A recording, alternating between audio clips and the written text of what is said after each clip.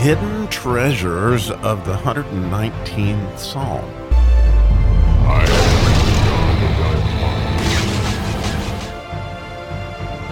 Oh my, what God has given me today on the 119th Psalm as we move into verse 82. So, the connection to verses 81 and 82 is really phenomenal. We are in the hoof section, and the hoof being the idea of this sort of super consciousness that's above your head, sort of a crown. And both verses 81 and 82, which are the first two verses, seem to have very much to do with desire and have very much to do with a longing. As the verse we talked about yesterday is, my soul fainteth for thy salvation, but I hope in thy word. And today's verse 82, my eyes fail for thy word, saying, when wilt thou comfort me? Now, the connection between these two verses are amazing in that, of course, as we talked about yesterday, the first verse in any section would be the wisdom of the hoof, while the second verse would be the understanding. And so we talked about the wisdom being that his soul was obviously longing for salvation, but his hope was in the word. The word that is used for word there, as we talked about yesterday, is debar, which is a masculine form of the word. And normally when you see that in the scriptures, that word, they're talking about the word of the Lord came to me. And it's a more common use of the word is debar. But when it says in verse 82, the one we're talking about today, which is understanding, it says, my eyes fail. Again, that whole idea of really longing for thy word. Well, here he uses the feminine version of the word, which is amira, which we've talked about this before, but this really gives us some insight, I believe, into the differences between these two words for word. And it says his eyes fail. In this case, his soul failed on wisdom, and his eyes failed here under understanding, saying, when wilt thou comfort me? And so it's kind of cool to think that your soul is longing for salvation, and your eyes are failing or essentially longing for comfort. And so we break this down a little bit, and we just think about the words wisdom and understanding. And let me just preface this by saying I don't want to take any of the wonder out of Christmas. The thing about this is way too wonderful for me, and I feel like I've got muddy boots kind of just stomping around in this. But I just want to share what I have observed, and it really makes me even wonder more as I talk about these things that I've observed in these two verses. Because when you think about your soul, especially since it's in Nefesh and in Hebrew, and I know if you love the Word of God, you love Hebrew, and that's the reason why you're listening, is to get some insight here. Well, the word Nefesh has a pei in it, and that pei means mouth.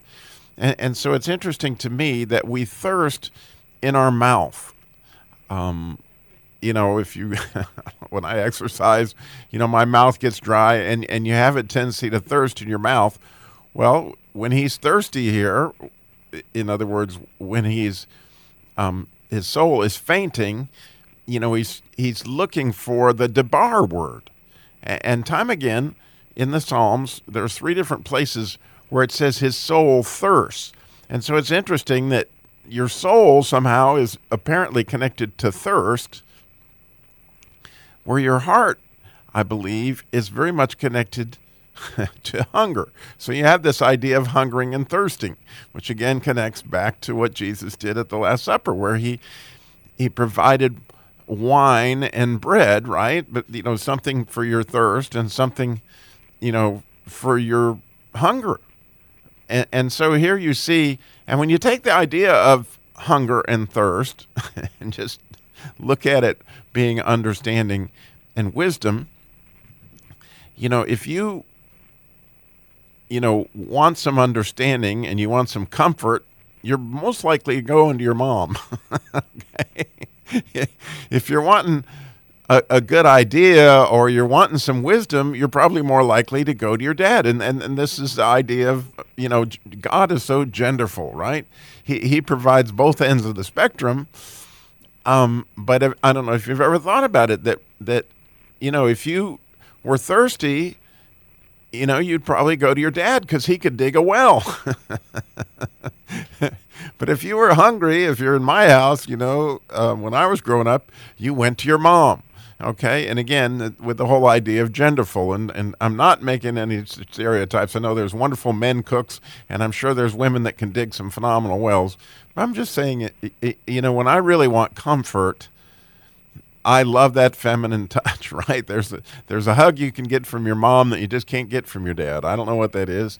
If I hurt myself, I'm running to my mom because I'm looking for comfort. Well, interestingly here, as you see, if we compare these two verses, when it says that he fainteth for thy salvation and he hopes in thy word, that word is debar there. And so that is that masculine idea of a soul that is thirsting for Yeshua, as we talked about yesterday. But here, in the second verse, he's looking for understanding because he's saying, when will thou comfort me, right? And his eyes are hunting for that. And here's this connection to this idea of essentially hunger, that our hearts are what hungers, and our eyes are connected to our heart. There's no doubt about that in my mind. But again, I'll let you wonder with me because I'm still wondering about these things, but I find it absolutely beautiful and something that's helpful to me to think about, when did I go searching the scriptures, right, with my eyes? Because here, when my soul, back in the first verse, was thirsting, essentially, when my soul is, then I was looking for debar. But here, when I'm looking for comfort, I'm looking for a mirror. And so when did I go to the scriptures looking for comfort? Well, I talked about in a few verses ago the time that I got cancer, and I wrote in the 38th Psalm. I had all these different red marks because I found a lot of comfort in that particular psalm. And I don't know if you ever noticed it, but there's a whole lot of comfort in the Psalms. And in the 23rd Psalm, there's a lot of places I go when I'm when I'm going to the Word of God looking for comfort. And I guess my question to you is, where do you go? When your eyes need comfort for your heart, when you need understanding, it's interesting. When your feelings get hurt is when you need understanding, right? And when you need wisdom, it's a different thing. I need a good idea, and I'm looking for debar. But here I'm looking for wisdom. Here I'm looking for comfort. And so it's a beautiful thing that we know the Word of God provides both. But it starts here, and I don't want to miss this part in my own heart. It starts with not killing the desire. It's like, oh, well, I'll get by. I don't need comfort right now. Well, my soul, my heart needs that comfort.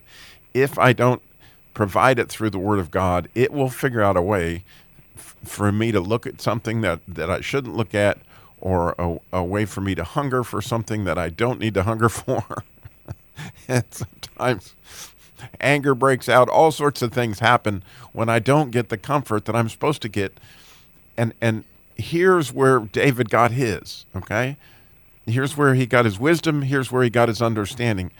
But by not killing the desire, but by going to the Word of God in those two different ways, both masculine and feminine, in order to provide these things. So many other religions, like Buddhism and those kind of things, in order to get to the next level, you're supposed to kill off all your desire. Well, here King David is clearly saying these are critical aspects to truly raising yourself into this position that God has for us of a life abundant, right? The stronger your desire, the more thirsty you are, the more wonderful that water tastes. The more hungry you are, the better the food tastes. In order to delight in God and delight in His blessings, it takes a very strong desire.